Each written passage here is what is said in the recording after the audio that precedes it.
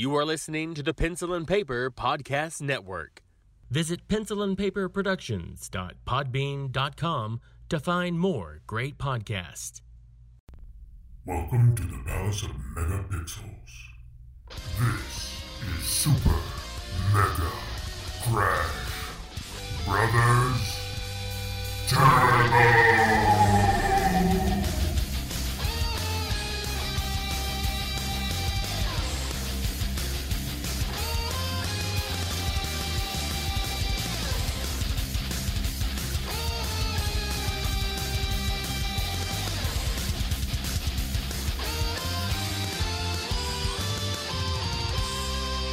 Hello, everyone, and welcome to Super Mega Crash Brothers Turbo. I'm your host, Stephen White. With me, as always, is my co-host, Lacey Finley. Happy Monday and console release week. Yeah, no kidding. Right? It's been, I know everybody's excited. You got your PS5s and your Xbox Series X's and S's and whatever. The stuff. All the stuff. Things. All the new games coming out with it. Yeah. You're all excited, I'm sure. Yes. I mean, I'm not going to be... I'm not an early adopter of any no. technology. I've learned that lesson in my life. I mean, trust me, I do want to get my hands on one at some point.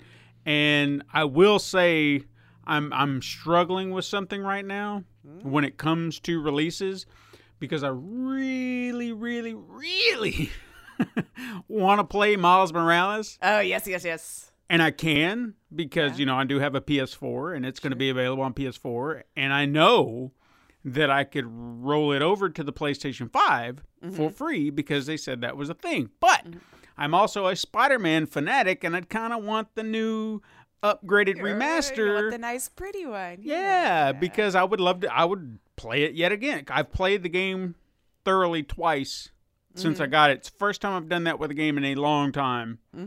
So I would definitely play it a third time, but they're not allowing me to purchase that one and then get that rollover.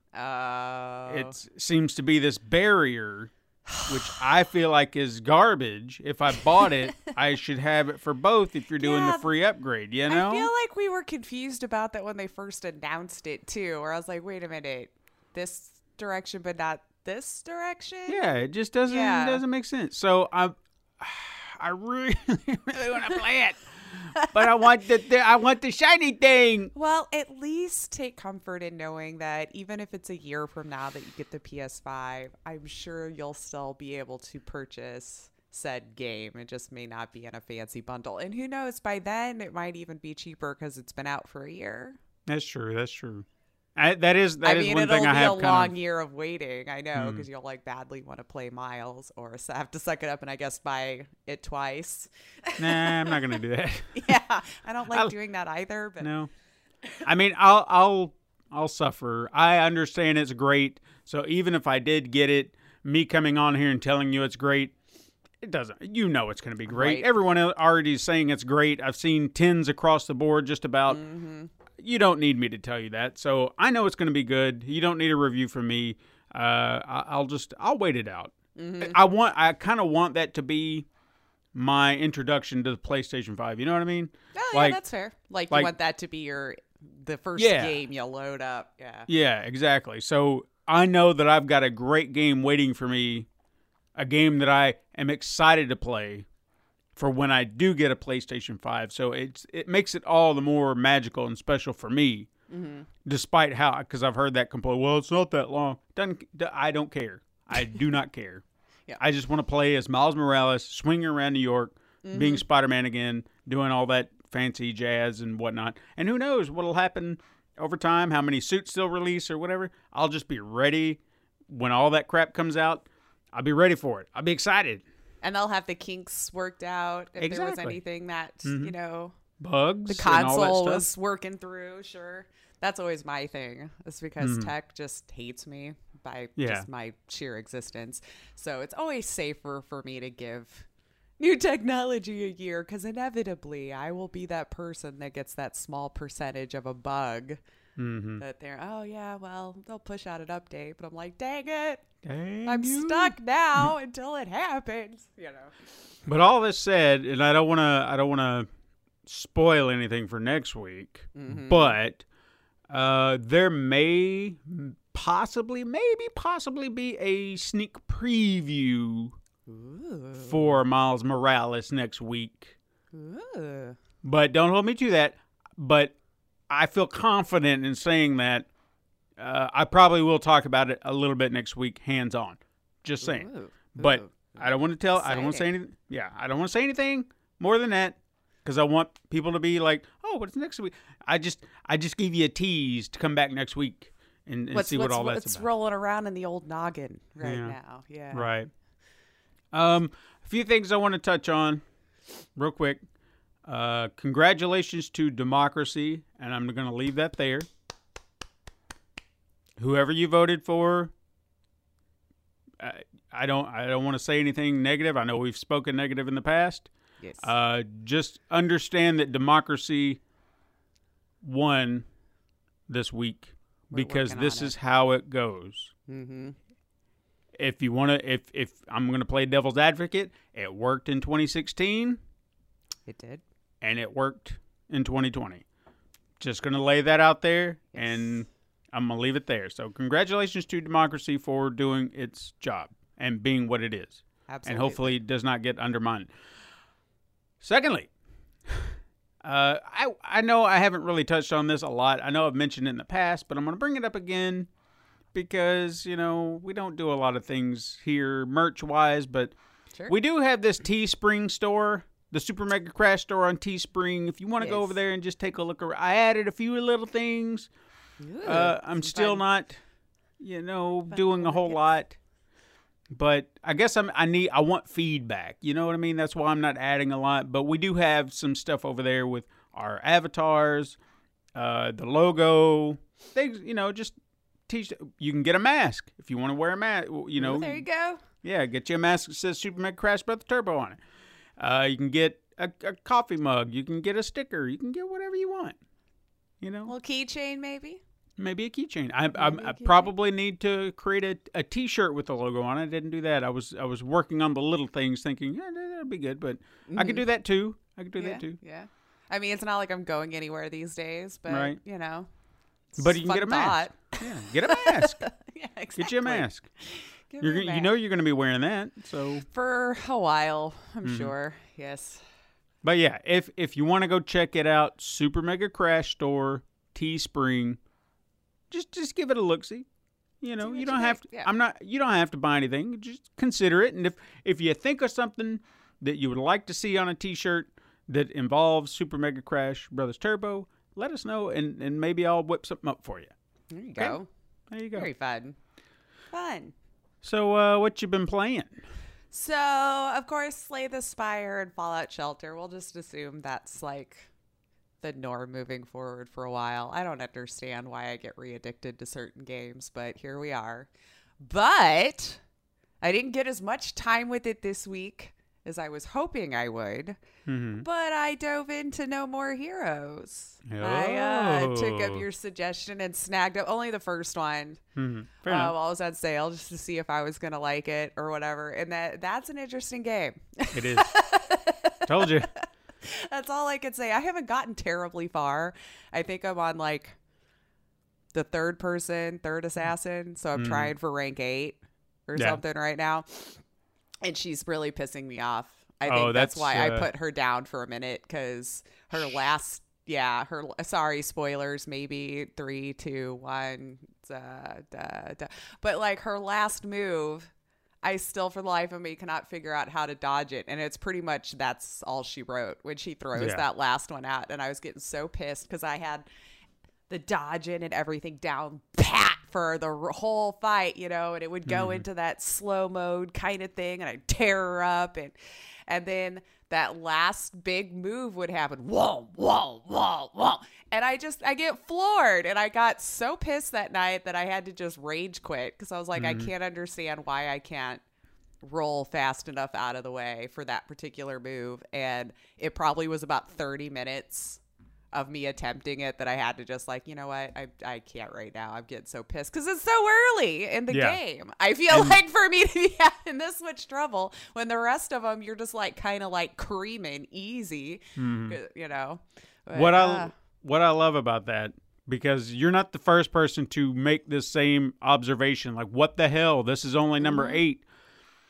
And this is how I explained it to them. I said, this is a game that throws out all expectations. You're going to be surprised by this. Yes, Shinobu is one of the hardest fights you will have. But then you'll come across the next one right after it, and you'll be like, why was that so hard? And this one's so damn easy. And it just, it mixes up your expectations because you think, it'll be easy until I get to the end. No. We're not going to do that. Yeah. There's actually a fight you're going to come to, and I won't spoil it for you. Once you finally do get past her, that you have this idea about what this fight's going to be, because when it starts, you're like, I don't even know where to begin with this. And then they twist it on you in a way that I didn't see coming. And I was like, oh, well. All right, then. Okay. That's how this is going to go now. No, Yep. I mean, I'm having fun with it, but I admit I got super pissed at that. And the fact that you could tell it's an older game, so you can't like skip through cutscenes or anything like that. So the constant having to watch the one over again finally wore on my nerves enough that I was like, I got to set this down for tonight. Like, No, that's I'm kind understandable. of starting to quote the whole beginning line, you know, over and over again. But yeah, no, I think my only complaint would have been because I know it's from the Wii. Mm-hmm. I think I would have enjoyed the port where I could have just used a regular controller. Right. After a while, I get kind of tired of having to move the thing around. And I feel like the controls for like slicing aren't as responsive. So like if I'm going right and that's the way the arrow goes, I feel like I nail it every time. Going up, like...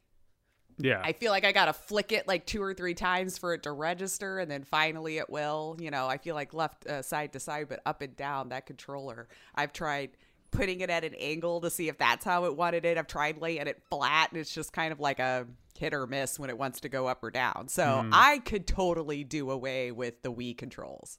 Sure, absolutely. I would have had so much more fun, I think, if it could have just been ported for a regular controller. But very small gripe. Very small gripe. Like, I understood that that's what it was built for. And we'll deal with it. But so I will get through it. But yeah, I mean, it's fun. It's ridiculous. So tomfoolery to be had, which is always up my alley. And so hopefully I can get through it and really, really get to enjoy it. Because I feel like I'm still way too early to like really have gotten into the story. But I see what you mean too about the needlessly being open world. Yeah. It's I would have kind of just rather click on the quest and go to it than having to like drive all the way there or back and forth. And they're like really kind of far apart. Like where you pick up a job and then go to the job site. Although I kick ass at some mowing lawns. Just saying. Bet. Just saying. Yeah. It wasn't very good. The coconut one kind of just like was too dull, so I just couldn't bring myself to come back and do it because it was just so ridiculous that you got to sit there and tap the button. So he as he's carrying a coconut, you know, and trying to run but getting tired. I'm like, okay, I can't do this. There's too many like annoying little noises and like the camera angle. I can't just adjust it on the fly, so it's like I have to turn him all the way around to get the camera to work. So. But yeah, I think I'll enjoy it. I think if I sit down with a clear head and then that's my first fight, that maybe I could get her within 1 or 2 because I had been playing for a couple hours at that point when I got to her and then got a little frustrated. I was like, we got to walk away. But I remember her being, I mean, like I said, she is difficult, but there is good reason for that. You will find this stuff out as you progress. There is not just for the sake of throwing out or like changing your expectations, but even story-wise, I'll say that. Mm-hmm. So there's a very good reason, and you want her to be that. But it's a matter of just figuring it out, the pacing, what you need to do. You'll figure it out. You'll get it. Once you get past her, I don't want to say it's a breeze, but you will have a breezy time. I feel like I just got to get that last hit on her because like her health bar will be like what would appear maybe 1 or 2 more slices, and then she gets me with that big move, and then it's just over and over and over again, and then I'm dead, and I'm like, God, mother, want to throw stuff. Like I think I made it through 2. So, like, I had found the little box and got my health all the way up before that big one hit. So I survived 1. And then she went right back into it, and I still couldn't dodge. And I'm like, this is bullshit. I was just getting so, like, this is impossible. There's no way to figure it out. You know, being just like a big baby about the whole thing. The Hubs is playing on the computer. I'm like, this is bullshit. He's like, yeah, I'm kind of getting tired of hearing that whole start over again. I'm like, I don't know what to do. If nothing else, maybe find a strategy, a walkthrough, just say, like, this is what you got to do. Not pace yet. Yourself. Not yet. But I'm just saying, if you get to that point, just because I don't want you to just give up because you can't get by. I want you to get past it. Yeah. I think I can understand. It's probably just I'm a little bit too slow at doing the dodge roll is probably what it is. And I ended up too far away from her because I know if you're right up on her and then dodge, your odds are a lot better than if you're trying to roll away if you get pushed too far in front of her or she runs away too far. So that's why I got her down to very little health like instantly because I'd almost just get her pinned in a corner and just keep rolling behind her. And then she'd do it again and I'd roll behind her and I just like I was flying through it. I was like, I got this. And then the first time I had that big one, I'm like, what just happened? I was so confused. I'm like, wait a minute. And then 30 minutes later, I'm like, all right, I'm done. I don't know why I can't figure out this last one. But what have you been playing? Honestly, nothing. I think this week. Yeah, kind of. I think the last time I played Breath of the Wild was maybe a week ago today. Ooh. And it was just, I had that time. Of course, I was traveling, well, maybe I did play it Monday or a week ago. I don't know. I haven't played it all week. I'll just say that. I've been focused elsewhere. I did do some work on the next episode. Nice. So I got all the dialogue kind of pieced together so I could kind of roll through it and listen to it and see if anything needs to be tweaked. I personally feel like I'm going to re-record my own dialogue because I always feel like I can do it better. Sure. Like the more I do it and I listen to it, I'm like, no, I can do this better. I can do it better. Don't drive yourself crazy with it, though. I try not to. You are your own worst critic. I am. But I also feel like that when we did it as kind of like a base recording, it was trying to get the dialogue down and laid out and everything. And then now I can listen to that and then just go back and try to figure out, okay, well, in what way can I improve this? Because I've already added in my head. By the way, you're going to have to record one eensy-weensy little thing. You and Todd both. Because right at the beginning, there was a scene I hadn't quite laid out yet. Like I didn't have it written in the script. And then I was thinking of a way to start the episode. And then an idea popped in my head. And then I was like, okay, so I'm probably going to have you and Todd both record some little snippet of something, very, very simple, very quick, but just some itsy-bitsy little thing that I can add in to kind of kick off the scene and go from there because that's how my brain works. And it probably won't be the last time I ask you that. It's fine. But we'll see, Yeah. But as far as some of the characters that are going to be in that, there's one character that I cannot ask to re-record. Luckily, all of her lines came out okay because, I can't just make another trip up to Ohio and get that line recorded. So kind of a shame they don't have just a semi-decent mic so they could just send it to you. Yeah. But I mean, everything sounded good. I chose the best readings of each, and I was there to dictate and direct. So I feel like I got what I needed, and it flows with everything else that's been recorded up to that point. So nice. Luckily, and Katrina actually paid me a compliment. I don't know if I told you this or not, but as we were doing the line readings, we were kind of splitting up lines. Like she was doing her lines, and your lines, and then I was doing mine and Todd's. And she said, if Todd was never available, you could probably fill in and no one would notice. I've said that like a million times because of how many different voices you can make. I'm like, if we're having trouble casting, like you could just. I mean, if it was such the beauty of a voice actor, know. If it was a very, very teensy weensy line, which kind of like what I want him to say for what I was just mentioning, I probably could do it and just. And no one would notice. Yeah. I still find it hilarious that he chose that voice for him to play. I know, himself. Right? I know. And he's committed to it now, so now it's in there. Late. He's just gotta, commit all the way. So it's fine. But yeah, I haven't played anything, and I'm really looking forward to. I guess I'm just gonna say this up front. I'm 2 weeks. I'm taking a week-long vacation, and not just a way to. I'm hoping to actually do some more work on the animation, full, like not the entire week, but I want to try to commit a little bit of time to that, see if I can get it done, and then of course maybe I'll get some gaming in. Maybe I'll finally get to play Ghost of Tsushima, and Todd will get off my back. There you go. So we'll see. But what you got in the news category? Anything? I got a couple of things. It was a little bit lighter this week because, as most of us probably are already aware, the focus was a lot on the reviews coming out for the new consoles that are to be released this week. And I didn't really feel like there was a whole lot to dive into there because the reviews for both seem to be coming out really good. Yeah. Like it's minor differences here or there, but I never really found a review that was really trashing either console for any feature. So, although there was one fun story, apparently an Xbox fan got their Series X a little early that ordered it through like a Microsoft Direct in Portugal and already was posting that on Reddit like, oh my God, look. So there's one lucky person that somehow got sent their Xbox early and they're playing on it. That's not a review or a journalist or anything like that. So can I say something about that real quick? I mean, as interesting as that is, have you ever, like, I don't do this very often, but I actually did this recently for my brother and his wife. They were having a baby shower and we weren't going to be able to make it, right?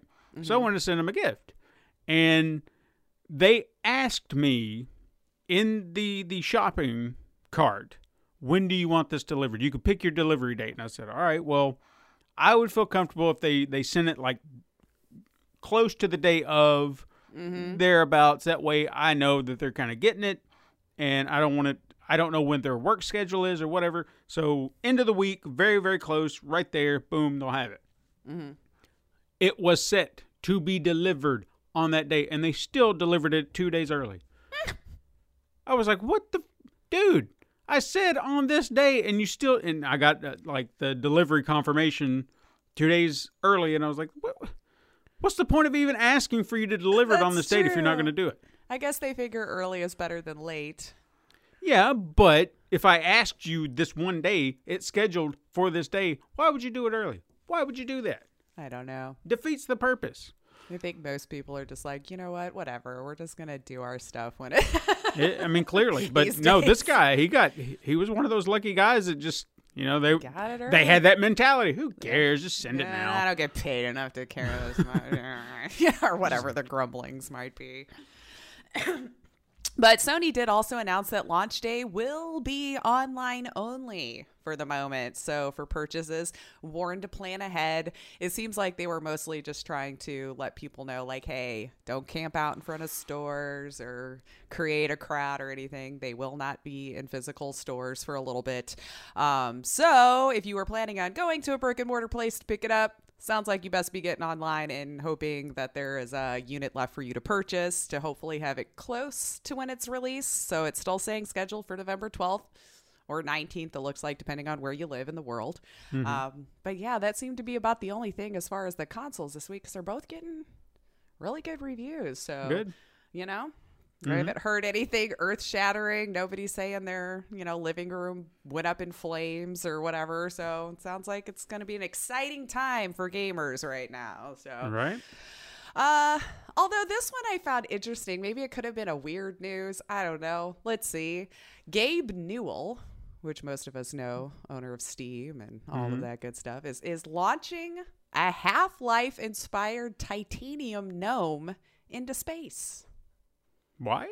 Yeah, I don't know, even after reading the whole thing, that I was completely certain why this was the way we were going to go. But you can actually watch the journey if you would like via a live stream. So apparently this is a way to thank New Zealand for its hospitality during COVID. You see, Gabe had been in New Zealand apparently this whole time and visited friends at one of the workshops in Rocket Lab, which is a Long Beach aerospace company in Auckland.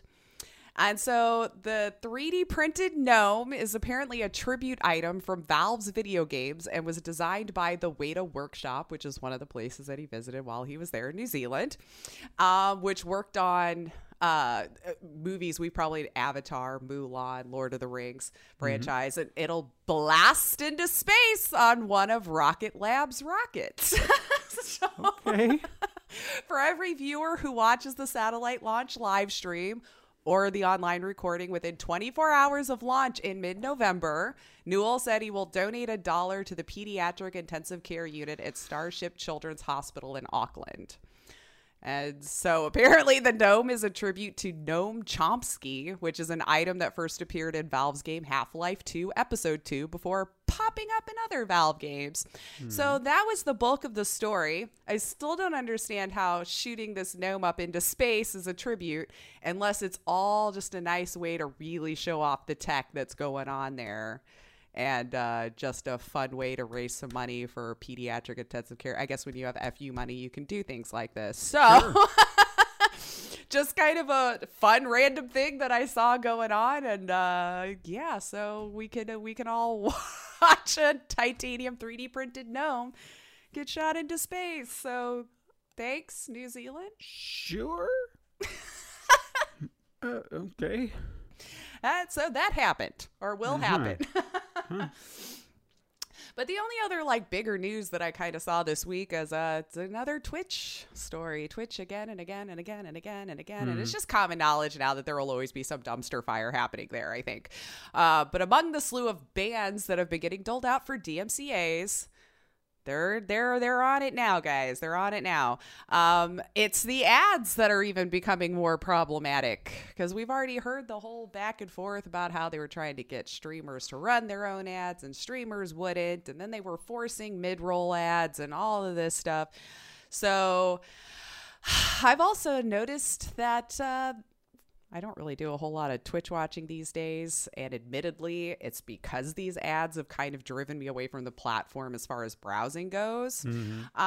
So they have been a problem for Twitch, more so the ad blockers this time. Twitch has figured out how to get around the bigger, better ad blockers.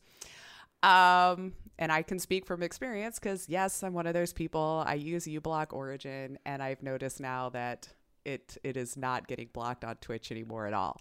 But they've also been accused of downgrading the video quality for viewers who are using these ad blockers as a way to force you out of even attempting it. I just don't even know anymore. Apparently this was a bug though with the video downgrading. So fixes were rolled out as all as this seemed to happen on November 5th was when they started getting a lot of reports from people going, I'm watching large streamer, why is the video quality at 480? Right. So as of right now, your video quality apparently is no longer suffering if you use ad blockers, but the pre-roll ads are making their way through. So it sounds like we all just have to deal with it moving forward or go somewhere else for your entertainment. I mean, I get the gripes just because it is a live platform. So it's like we've kind of accepted it with YouTube or really any other way we watch TV or something like that. But on Twitch, I don't know how you fix it. I really feel like it should be in the streamer's control. And I've heard some have contracts where they actually have to roll so many ads per stream. And I feel like if they worked it into their schedule better, because then you could determine, hey, I'm going on break, I got to use the restroom or something, I'm going to roll 2 or 3 ads. If you need to stretch, if you're a subscriber, you're not going to see it anyway. You know, there's one guy that I watched, it's a free way to support the stream, gets up, it'll force you to take more breaks even. Think of it that way, you know, but I wish it was just given 100% their control, but we've also noticed that streamers just don't want to do it because it's live content. So it's this power struggle now back and forth with these two, and we'll see what's going on. But the DMCA bans are coming down. They are aware of Twitch. They are watching Twitch. I've seen people getting banned for 2 to 3 seconds on an alert that they used to use just a tiny piece of a song on and get banned from. So guys, clear it out. Unfortunately, I think the larger streamers will probably be the first ones to be made an example of, because if you look at somebody who's getting 15, 20, 30,000 views and playing that song, they're going to equate that to how much they could have gotten had each individual listener been listening to that song on a legit service or something. So cut it out. Is it worth it? I mean, some of them really feel like they're bigger than this and that they're like, I'm just not going to do it. And I'm like, ugh, just the hubris on some streamers sometimes. You realize you'll be the one they'd want to make the example out of. Yeah. Not somebody who has 10 to 20 viewers or 50 even, but somebody who has tens of thousands. What better way to send a message? You think the DMCA people give a crap? No, they don't. I mean, clearly they want their money. Yeah, money. We want that penny that 3 seconds was going to earn for us. Money. Yep. Okay.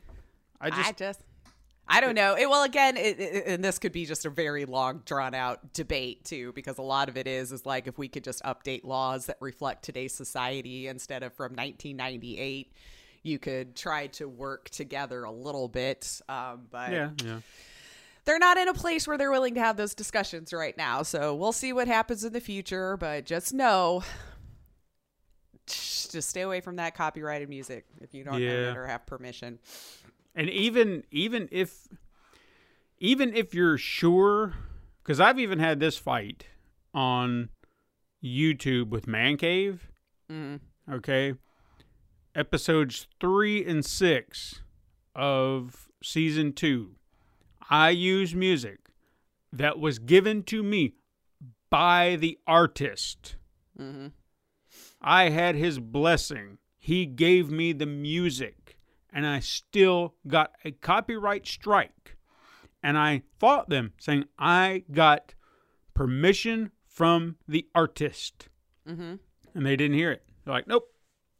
So it's...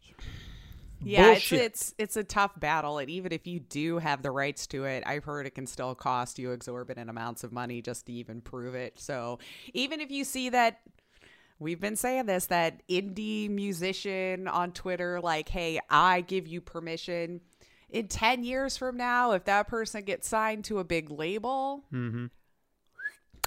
that label now might own it, you know, like, so, because I've heard that too, where people have had stuff up on YouTube for years and just started to get a copyright strike on stuff, you know, so you just can't just trust them at face value. You got to get that written permission, you know what I mean? But now I just have a few quick hits. I said, I did as much as I could looking through. There wasn't really a whole lot of big news this week. I think we're all gearing up for these console releases. So maybe next week we'll have a whole mess of news since people have had their hands on it this whole week. But one of the bigger quick hits that I saw and people were excited about, there's a new Mass Effect game that was announced. This dropped alongside the news that a remaster of the original trilogy is on its way, titled Mass Effect Legendary Edition, but they dropped hints that they're making a brand new one as well. So people were pretty freaking excited about that. If you were a Mass Effect fan, might be a good time for me to check it out once they get it remastered and everything. Yeah, I've never played it either. And I haven't either. I guess after hearing the part 3 debacle, the ending of that, I was just like, But I know that's unfair to judge all 3 based on one. And if they're going to remaster it, it's like Mafia. I've kind of wanted to check out Mafia. Yeah, I want to check out the new remaster also. You know, I never have played the games. Seems like it's something I'd be into, but I don't know. I think you would. 2 was always my favorite, but now that, 1 came out remastered and kind of looks like 2 and how it plays and everything, it would be kind of fun to go back and play it that way, having played the first one the way that it was, Yeah. and just see. But, you probably would, actually. I guess still think you'd like 2. And I don't think you have to play the first one to know what's going on in 2 at all. Yeah. I think I'm just waiting for a discount. Get them That's cheap. fair. And then be like, I'll check them out now. That's totally fair. Let's see. Bethesda provided some details this week on their next MMO titled Starfield. Basically, though, just to tell us we're working on it, but there's not going to be any updates coming anytime soon. So, we just wanted to let you know we are doing things. Oh, wow. Good. Yeah. That was about all I could see. It was like, hey, just trust us. It's getting worked on. But, not for a while. Activision Blizzard made $1.2 billion in microtransactions last quarter. Go to hell. Which mostly actually came from Call of Duty, Modern Warfare, and Warzone was the biggest chunk. 1.2! Jesus Christ. But it figures because those are the people that do it. This is why they're fighting so hard to keep it in there, man. Of course. Hand over fist. Sad news, though. Kerbal Space Program 2 got pushed to 2022. I mean, they've kind of had a rough time going on here with, weren't we the ones talking about the whole story with the, let's pretend it's a new company and buy up all the people and push out the death. Yeah, so they've had a rough go of it. So give them time, but at least it's not canceled. Sure. They said 2022. The Medium, which was to be Xbox Series X and S respectively exclusive game, has also been delayed to the end of January 2021. Mm-hmm. The year of delays. One thing I saw too, Sony confirmed that the PS5 won't actually support SSD storage expansion at launch. They said yes, it does have the slot for it, but it just won't be enabled right away. Well, they're going to have to fix that because I saw a video where they were talking about transferring all your data, and they were just like, here's what you can do. Hook them together. Transfer it via Wi-Fi. Or you can do it signing into your account. Or just plug in an SSD, external hard drive or whatever and transfer it that way. I was like, no, okay, so if you're saying that on your video, maybe that's the only way people have it? Just not at launch. Like Mark Cherney said, it'd be great if that happened by launch, but it's likely to be a bit past it. So please hold off on getting that M2 drive until you hear from us. Now, you were way too emotional for that line reading. You should have been a little bit more robotic. It's Mark Cerny we're talking about. It'd be great if that happened by launch, but it's likely to be a bit past it. So please hold off on getting the M2 drive till you hear from us. There you go. Nailed it. That was it. Beautiful. There we go. Felt like he was in the room for a minute. I got scared. So simply stating that not all M2 SSDs are fast enough to keep up with the PS5 right now.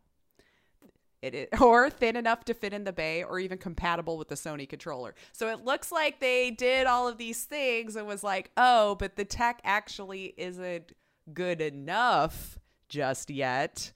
So we made technology too big. I don't know. It's coming with a pretty big hard drive, so you guys can figure it out from there. Again, I'm not going to get it on day one, so... But just letting you know, hold off on buying those extra drives just yet, because apparently it won't be ready for a bit. He didn't say how long a bit is. It's just a bit. Wow. All right. Yep. Hey, I know you're all excited about this one. Twitch announced a virtual TwitchCon. Maybe now the lines will be under control. Oh my God. I don't want to go. But guess what they're calling it, man? The irony is kind of great here. It's a virtual TwitchCon. Mm-hmm. They gave it a clever name, I'm clever and clever for Twitch. Yeah, I got nothing. Go ahead. GlitchCon. Oh, fuck you. All right, well, our GlitchCon's going to happen on November 14th. So there you go. If you were bummed that there was no TwitchCon, now we can do it virtually. I just saw the name and I'm like, really? I don't. All right.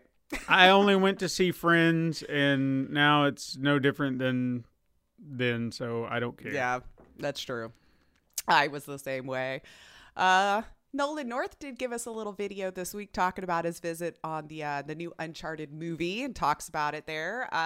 He tells us he thinks they stayed pretty true to the game, which gave me a little bit more hope. I mean, you can go watch the full video if you like over on YouTube, but it made me happy to hear that he was on the set and saw what they were doing and is excited about it. So yeah, maybe that means good things to come. I did watch a little bit of that when it was airing live, and yeah, I was curious. I wanted it because I could hear, like, I remember him talking like he had reservations early on. Yeah. Like he wasn't sure. And he's like, I just don't know if you can do this. And that was, this is long before they started filming. I think it was when they announced it. Sure. And now that he's seen it in action, and that's usually how it works. If you can actually get your hands on it and see it, it kind of assuages a lot of fears. Saying like Heath Ledger, that's a great example. Yeah. When they said he was Joker, I'm like, what? And then I saw him in action. Like, what? Yeah. And then I'm like, all right, I'm on board. You got to subvert your expectations sometimes and just trust that what they're saying could be a good thing. So yeah. even sometimes the things that you think you want and then you get them, you're like, I don't want this. Yeah. But at least now you know because you can visualize it. You saw it. It's not scary anymore. You're seeing what's going on. Mm-hmm. But speaking of scary, Melina's MK Ultimate gameplay, though, Did you watch that? I did. That was brutal. Biting got a people's strong necks. stomach for that one, man. Oof. Oof. That's I heard all people I had on that Quicket. Well, I heard people I didn't go deep diving into it because all I could do was just shake my head and be like, God damn, people got to complain about something. Is people were bitching about her fatality. Why, I don't know. I mean, I can't imagine what would be wrong with it. I guess. I guess maybe it's just not cool enough, or it's Didn't not. they want her in the game? Yes, Weren't all they these all, people were clamoring? just like, bring Melina in, Melina, and all this. I mean, it was just like this troll train that they did on Ed Boon for the longest time, where it was just like, you've got to put her in the game. Oh my God! And then now that they've got her, they're gonna complain about something. Jesus. Yeah. All right. Well, I thought it looked cool. Mm-hmm. I thought it looked brutal, gory, gross, which I figured checks all the boxes. Mm-hmm. Although I don't follow the series, so keep that in mind, of course. I'm not one of those people who buys it and plays it all the time. So, but I don't know. Yeah, whatever. And I'm sure you'll be excited here. Epic is giving V-Bucks bonuses to Fortnite players on iOS and Mac platforms. Probably as a way to keep them playing somehow, even though they can't really access it anymore. Oh my God. But I mean, if you're an iOS player, Epic will give you a V-Bucks bonus equal to the amount of unspent V-Bucks purchased through the App Store. So there you go. You can double your V-Bucks. If you had one, you got two. An update you'll never get. I guess you'll never get the next season. But the old season, as many V-Bucks as you like. Mm-hmm. The bonus is expected to hit accounts on November 9th, if you were curious. So there you go. So today, congratulations. And Fortnite is also set to return to iPhones if you have NVIDIA Cloud Gaming Service. So there's like a little workaround for you here. Apparently, Apple still doesn't get a cut from the virtual items sold when played this way. Mm-hmm. Lol. Mm-hmm. When I read that part, I'm like, Jesus Christ. Like, is Apple just going to shut down NVIDIA Cloud Gaming now, too? At this point, why not? Well, I guess only if NVIDIA tries to sue Apple, maybe. I don't know.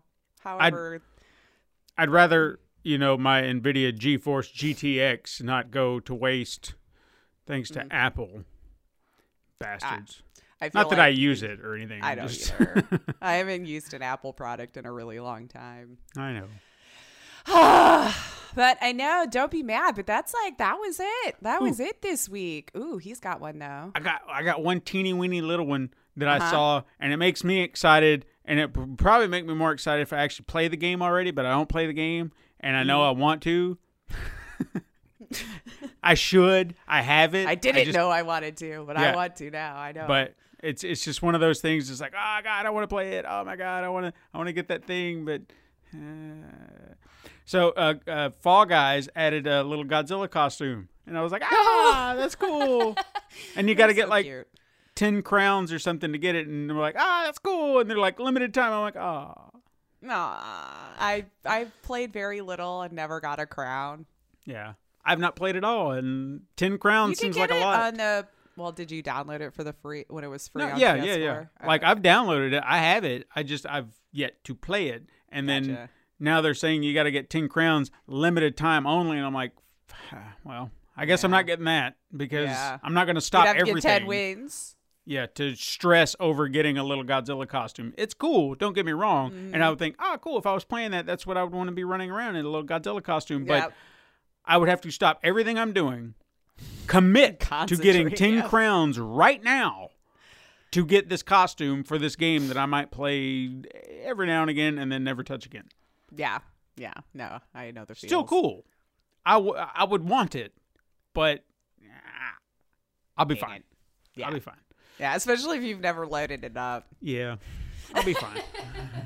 Yet, anyway. Yeah. Like, if I had 9 crowns and all I needed was one more to get it, I would be on it right now. Who knows? You might be awesome and don't even realize, and you would just knock out 10 wins in a row. Never know. I don't know.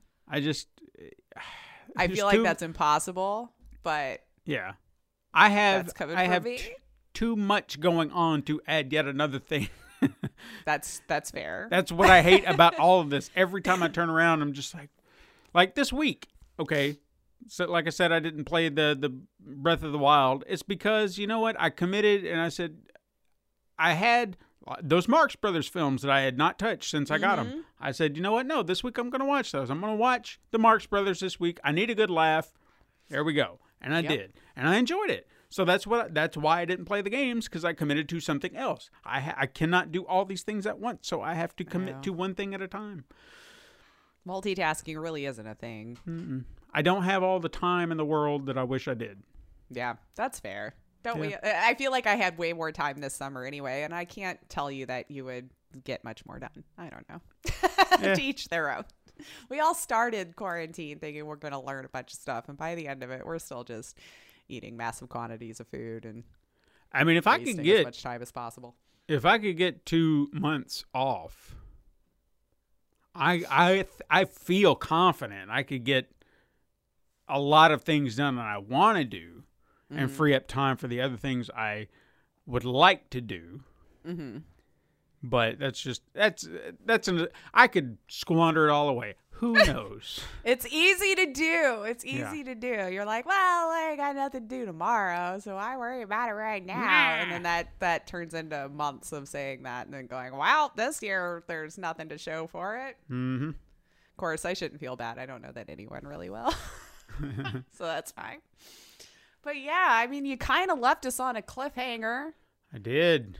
From our big story last week. Mainly because you have no idea what I'm about to lay out for you. Not because at all. When I started researching this story, in which we're all going to hear about today, there's a detail that I'm going to leave to the very end. And hopefully there's a part, like you'll want to know what I'm talking about. Mm-hmm. And hopefully I will surprise you. I might be invested. That's my hope. Now, you may figure it out before the end. I don't know. But I hope I can keep you surprised. I hope I can keep you on the edge of your seat for the reveal. Ready. Because we were talking about Epic's software, computer software as it's known, and they had a nice EPYX. We have to clear that. Oh yeah, right? Epic's, not Epic, Epic's. Right.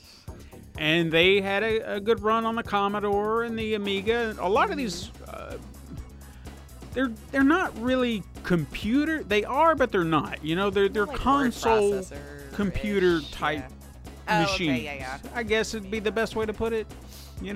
Not quite your typical console, gaming console, but it leans more toward a PC than a typical, like a Nintendo or an Atari or something like that. Mm-hmm. Even Atari did their own computer at one point, sort of.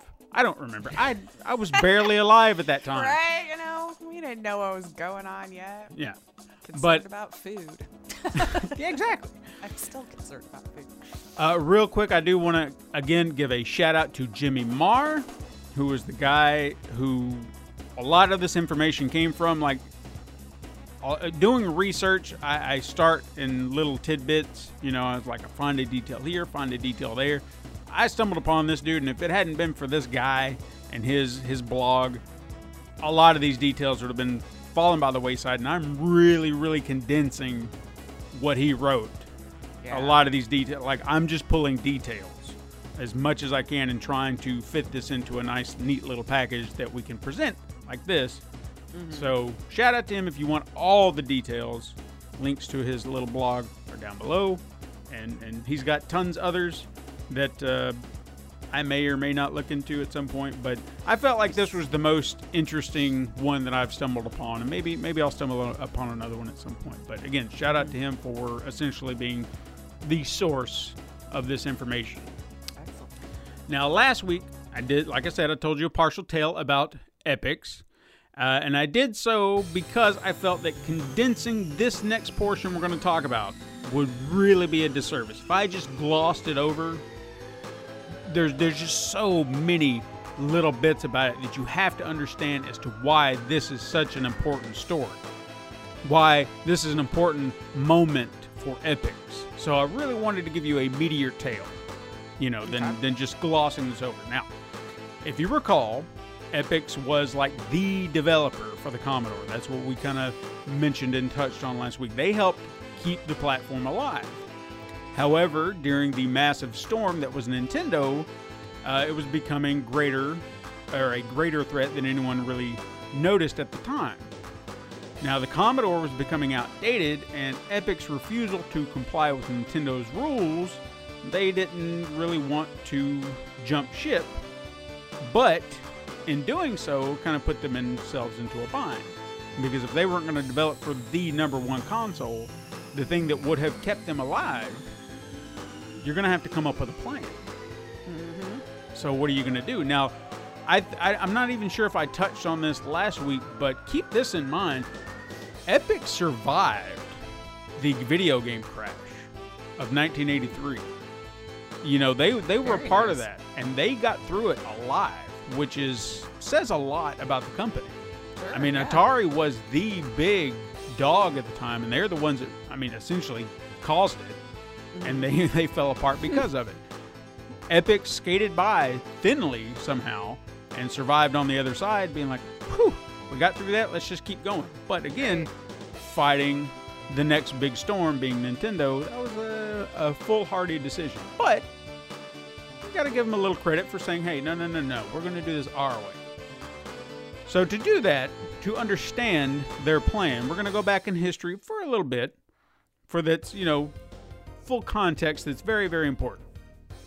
Now, back then, numerous staffers at Atari were fed up with the company, and they decided to venture out on their own, creating a home console that would essentially double as a full-fledged computer. This hardware was affectionately referred to as Lorraine, was best known in the marketplace as the Amiga. Yeah. However, good ideas can't pay for themselves, so they attempted to fund their machine by selling joysticks and game cartridges to competitors like ColecoVision and Television, and even Atari.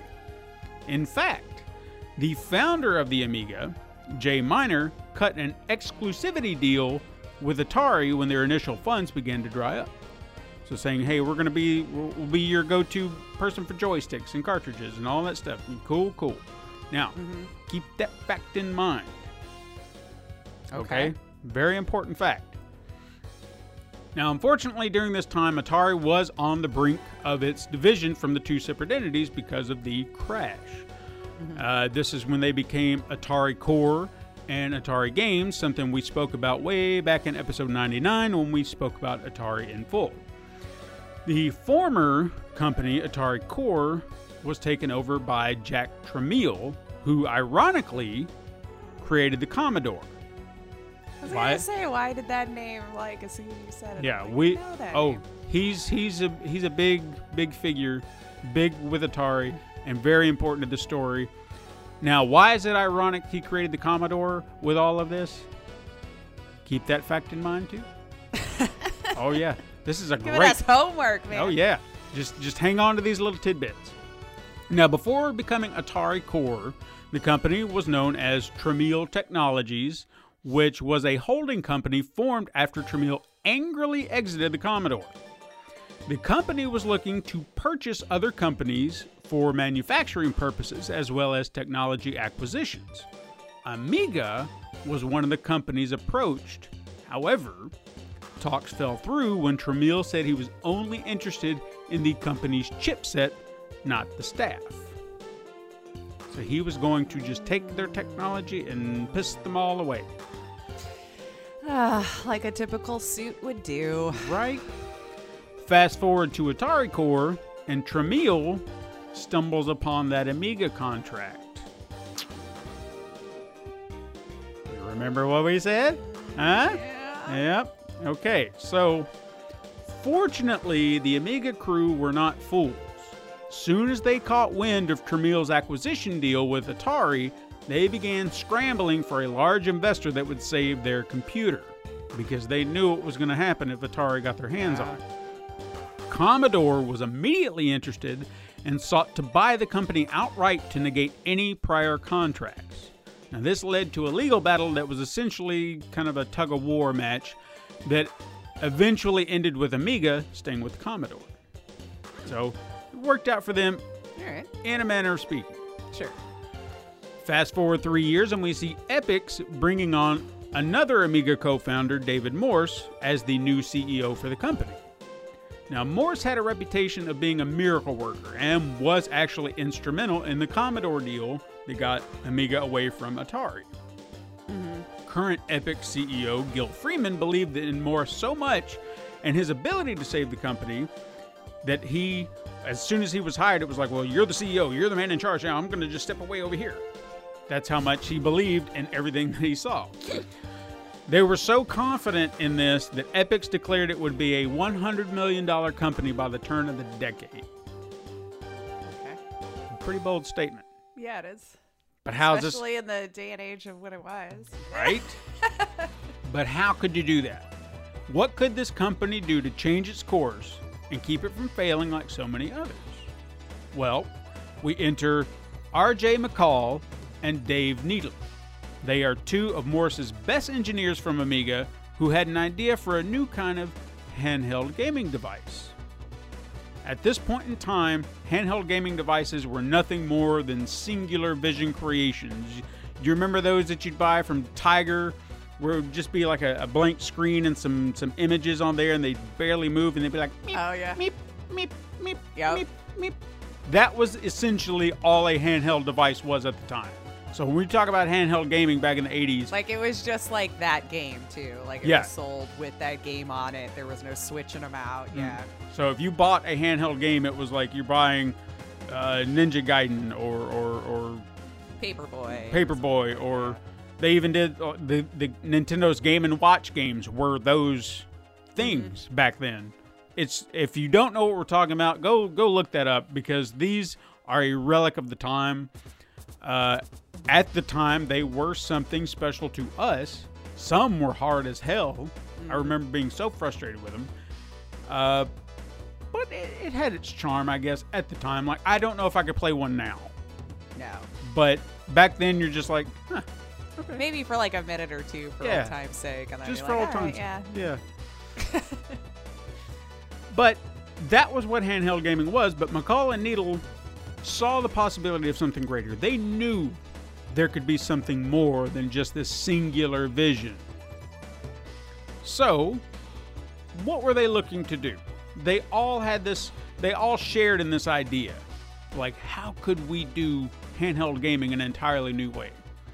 So, even though they were all on the same page, it wasn't necessarily about money. You know, everyone was on board. They had the money. This was about making it a reality. Because Epyx was not a console company. nor were they a handheld gaming manufacturer at the time. Like I said, that was like Tiger Electronics and whomever else was doing them at the time. Tiger was really big. I'm gonna have to look into them. That'll be a story for another day. There you go. I just remembered about it. There's a lot of that. Yeah. But Micah and Needle did have experience back in Amiga making the joystick, so there was a bit of technology, hardware base, I guess, that they were aware of. But again, not a console, let alone one that had never been done. Because again, this is a brand spanking new idea they were thinking of, brand new outside of the box. But there was a plan. They were going to use an old model Commodore 64 chip as the base. Then they would design custom hardware around it to alleviate the processing power from the chip. A blitter for faster animation, a 4-channel sound chip, 3.5-inch LCD display with 160 by 102 resolution. Sounds very weak by today's standards. Just trust me on this. At the time, it would have been amazing. And a color palette of 4,096 colors. Its name? The Potato. Oh dear. Is this how it got started? Are we finding it out? Did it poop hard and that's why everything's called the potato? Could be. I didn't think about that as I was writing it. We're always like, I am potato. Now granted, this isn't the most earth-shattering name ever conceived, but the concept had never been seen on the market at the time, so it sounds impressive. I mean, what it was, just the name wasn't there yet. It was just something they affectionately referred to it as. It's the Potato. Okay. Additional ideas for this Potato included a multiplayer link port, the inclusion of an accelerometer, with the latter idea being a little too costly, but as we've seen in today's technology, it eventually caught on. Everything else seemed pretty manageable, so a plan was set in place over a 2-year time span with $4 million to invest to make the Potato a reality. And even after making this gamble, the company found massive success with California Games, which became their biggest hit ever, and that helped keep their investment afloat. But for whatever reason, after the success, the company attempted something that they hadn't also done before again. And it seemed like a very foolhardy move, considering why change something that works. Sure. Because one thing to kind of keep in mind, if you're not familiar with the games series, Summer Games, Winter Games, California Games, and the latter, these were Olympic-style games, but they allowed them a little bit of charm. Like, they could do silly things with it and make it humorous and you know, just simple things just to kind of make it a little bit more fun for the player, as being strict to the books things. Right. They were not official licensed games by the Olympics. But for whatever reason, after California Games, they went and sought the Olympic license for their games. Because of this, their games became very stiff Atari carbon copies that no one really wanted to play. Atari had, in fact, had those Olympic licensings, and no one really cared for those. So this unique vision that they had with previous iterations was gone because of Olympic committee rules. They said, you can't do that, you can't do this, you can't do that, you gotta do this, you gotta do that. And it took all the fun and joy out of the games. And this move hurt the company financially.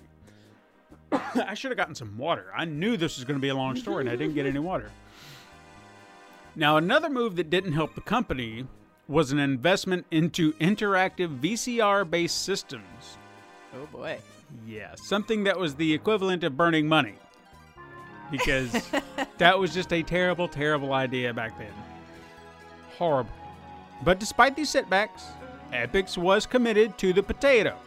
So much so that $4 million price tag could have doubled, but that has not been confirmed. Oh, okay. But, you know, just left to wonder, huh? Yeah, left to wonder. In fact, there are a few things that are a little hazy, but, you know, it's because people talk. In 1989, the team presented the Potato to a small group of investors at CES, hoping to find a buyer. However, names like Nintendo and Sega took a peek and immediately passed. No one was really interested in the potato, despite it. Potato? It was a great idea, great presentation. In fact, we can all assume why Nintendo took a pass if you look at the year, but we'll get into that in a moment. Eventually, Morris, McCall, and Needle were left with one simple prospect, one singular company and person that really, really wanted the potato, one that prompted some immediate deja vu. Atari. Jack Tramiel was back and eager to get his hands on that potato. It was that potato, damn it. Mm-hmm. Now, obviously, due to past experiences, this led to hesitation from the team because they knew dealing with him was dealing with the devil, but this is the only option on the table. But my potato. Mm-hmm. And that desperation was like blood in the water for Tramiel. Under the deal, Atari would take the potato, rebrand it, and take over all aspects regarding it, leaving Epyx with nothing but a software partnership. They lost their potato. But in the face of this deal, you tell me, I know it wasn't great, but do you take the deal with the devil, or do you watch your creation die? No, that's always a tough decision because I still think even if it's your baby, you still want to be the one to continually curate it and be the driving force behind it. So it's kind of like either way you slice it, your dream has been kind of effed. Yeah. And that's, I think, where they were at. They didn't want to see it die. They wanted to see it come to fruition. And that's why they desperately took that deal just to make it happen. Now, for the sake of clarity, as I mentioned before, what happened next regarding this deal and every detail from forward is a little questionable because there are a variety of reports that kind of contradict one another. Now, one thing that seems fairly consistent is the deal was put in place where Epyx would be given payments as they delivered on the portion of said deal. One of those details was delivering the potato itself, like fully fledged, formed, and everything is like, here's that, and then you do as you wish with it. This deal fell through because Atari claims Epyx did not hold up their end of the bargain. Now, if I were to take a guess based on what I read, now this is just my opinion, I'm not saying this is fact, but something tells me, based on the details that I read, Atari set a very unrealistic expectation for Epyx that they could not meet, and when they failed to do so, they yanked the carpet out from under them. Because this is Jack Tramiel we're talking about. I can't believe that. And this is a $2 million carpet, if we're going to put too fine a point on it. That's what they were going to be paid. And then they were just like, nope, you failed, you didn't do it, so we can't pay you the $2 million. And due to a clause in the contract, the potato immediately became property of Atari due to breach of contract. Just gonna ask that. Yeah. If he got it regardless. He did. So Epyx was in no condition to fight a very expensive legal battle, and Tramiel knew that. So he put them into a situation that they were going to get screwed over one way or the other, and he was going to come out on top. The only option that Epyx had at this moment was to just deliver the games it was obligated to deliver for the potato, otherwise they were done. Ultimately, this was yet another avenue Tramiel found a way to screw Epyx out of money. As the contract stated, Epyx had 60 days to fix any bugs discovered in their software, or Atari would withhold payments. As it was told by sources, Atari would not report the bugs until the 11th hour, leaving Epyx with no time to fix them. I would have screwed it up hardcore so they didn't even have a product to fix. Well, finally, you know what? I'm not getting paid either way, so screw it. Like, yeah. I'm junking this whole thing, like accident, quote unquote. Well, finally, Epyx was left with an ultimatum. Tramiel was going to pay them one big lump sum to just walk away, or they could get jack shit. So, Epyx had to do what they had to do. By 1989, they were bankrupt. David Morse, R.J. McCall, and Dave Needle ultimately felt betrayed, no shit, by having their pet project stolen from them. And even though they knew who they were dealing with, it was a move of desperation that they really hoped would work in their favor. Because, as we recall earlier, David Morse was meant to be the miracle worker.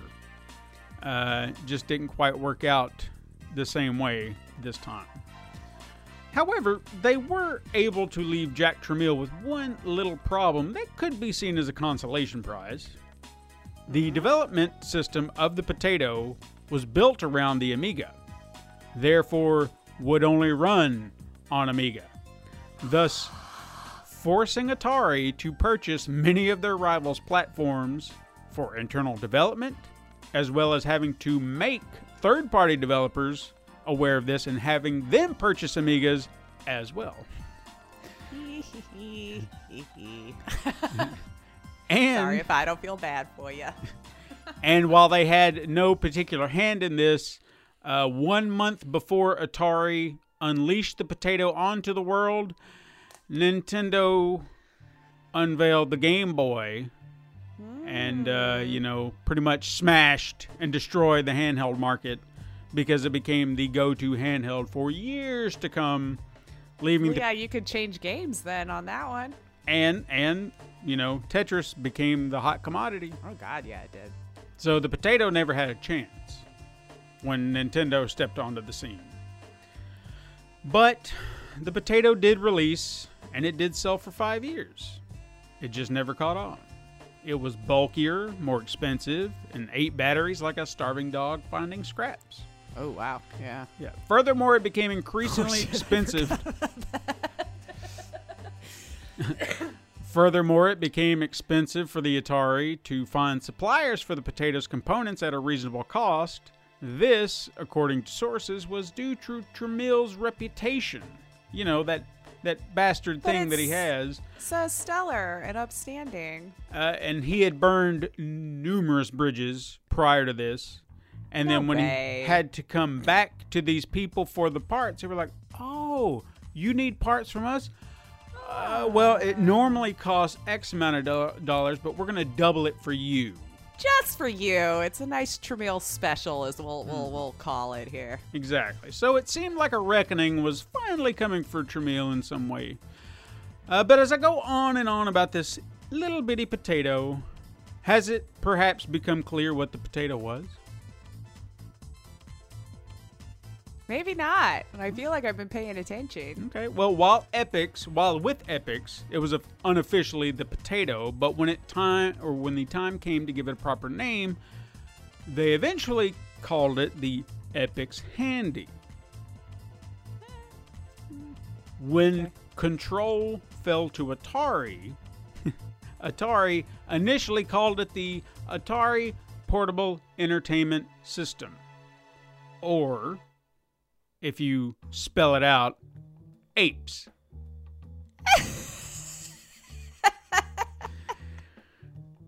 So I love people. Atari was like, we can't do that. So Atari settled on a more fitting name, one that reflected on the idea of connection. Last guess, do you know what this is? Are we talking about a handheld? We are.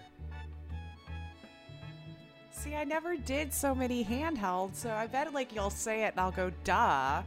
But for the moment, no, I'm drawing a blank. The Potato was actually the Atari Lynx. You don't remember the Lynx? No, I actually don't. Okay. Again, handheld was not my thing. We had a Game Boy because Mom got addicted to Tetris. Sure. But yeah, I always did PC and just regular console. Well, it didn't really light the gaming world on fire for the reasons that I mentioned before. You had one that was cheaper, better on batteries, and had more games to choose from, despite it not being the nice colored picture and whatnot. Substance over what's the word? style over quality. substance or quality. I don't know. Quality over quantity or quantity there you go, over yeah. quality, whatever. Yeah. But if you really look at it, it was ahead of its time and came to life in the most unexpected place as nothing more than a humble little potato. Potatoes. There you go.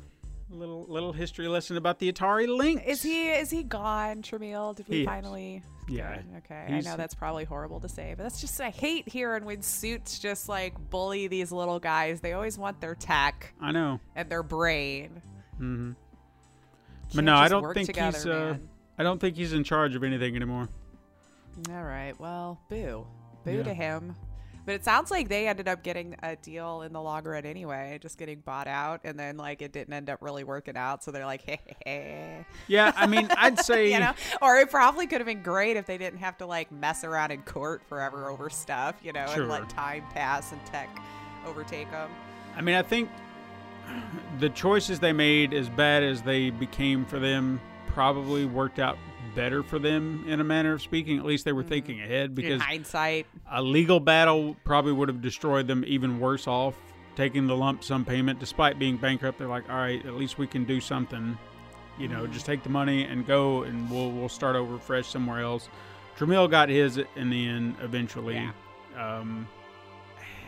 I understand I would have been devastated too, watching my baby. That's one of the reasons I'm so paranoid about. Say someone came knocking and said, hey, I want to buy Super Mega Crash Adventures. We would think it would be great for our platform. All right, cool. What's the deal? And if they're any point in that deal, they're just like, we're going to take it from you. We have ownership. I'm like, nah, dude. right? And I know that could be that one and only opportunity, the one and only thing that could jumpstart my career. But if I lost that, I would be devastated. You'd never be able to create with that again. Yeah, and it kills me, and I don't want to do that. So I sympathize when I hear that some people get their creations taken away. Comic creators are just now really starting to get their foothold on. Think about this, people. If you don't know this story, I'm going to kind of give you a quick condensed history lesson. Joel Siegel and Jerry Schuster, if I got their names right, created Superman. And when they did, they had no idea that he was going to be the icon he is today. And they did not have ownership of this character. And then one day it just took off, and guess what? These guys are broke, poor, homeless, while their creation is soaring high and making a company millions of dollars. And it wasn't until later in life that someone was like, this is bullshit. They're owed some money. That the family finally got something.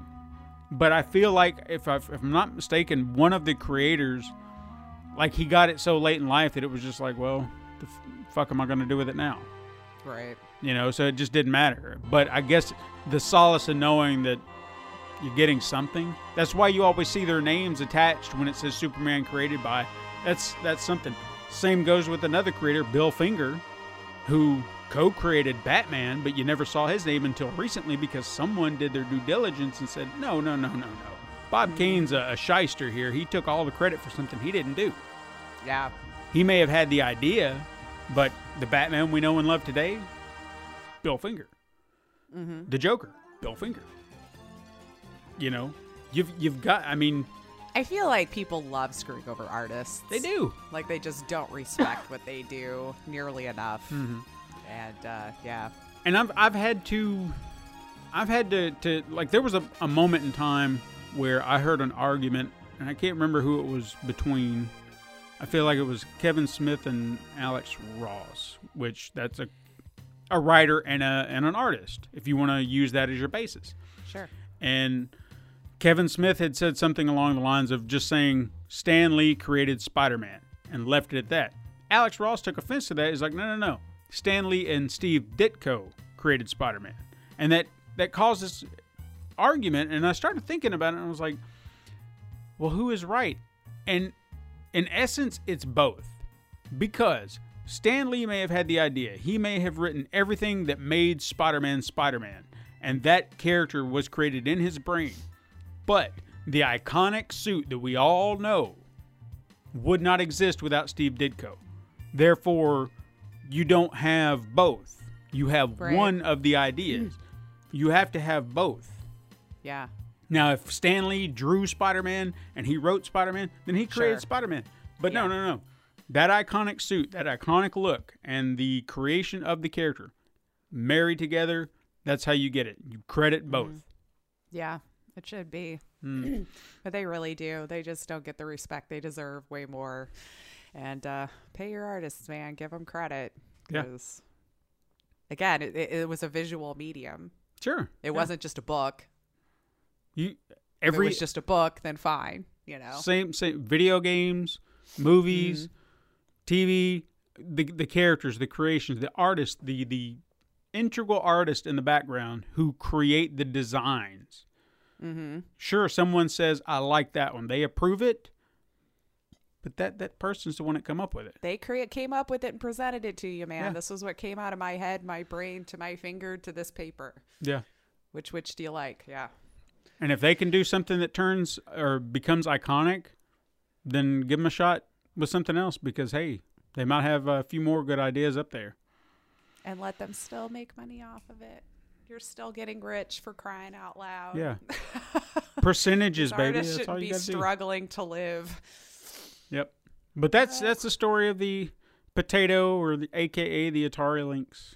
Thank you for the story, man. That was fun. Excellent. I'm enjoying this. I'm glad. We'll see what we got going on for the next one. Well, guys, I know it's a little shorter than normal, but you may not care. Who knows? But that's our show. You can hit us up sometime on Twitter at Super Mega Crash, and you can send us an email at supermegacrash@gmail.com. You can go to Instagram to view the weekly icon art that Stephen puts his time and love into. And you can also support the show by liking and leaving reviews on your preferred platform, and even going to patreon.com/pencil and paper productions, like Bundy. You can tell your friends to find us on the Pencil and Paper Podcast Network, or search Super Mega Crash Brothers Turbo on Apple Podcasts, Podbean, Spotify, Google Play, Stitcher, iHeartRadio, Pandora, Amazon Music, and even youtube.com/Pencil and Paper Productions. Thank you all so much for listening. I am Lacey O'Finley. And I am Stephen White. And you can join us again next time, Super Mega Crash siblings. But until then, game on.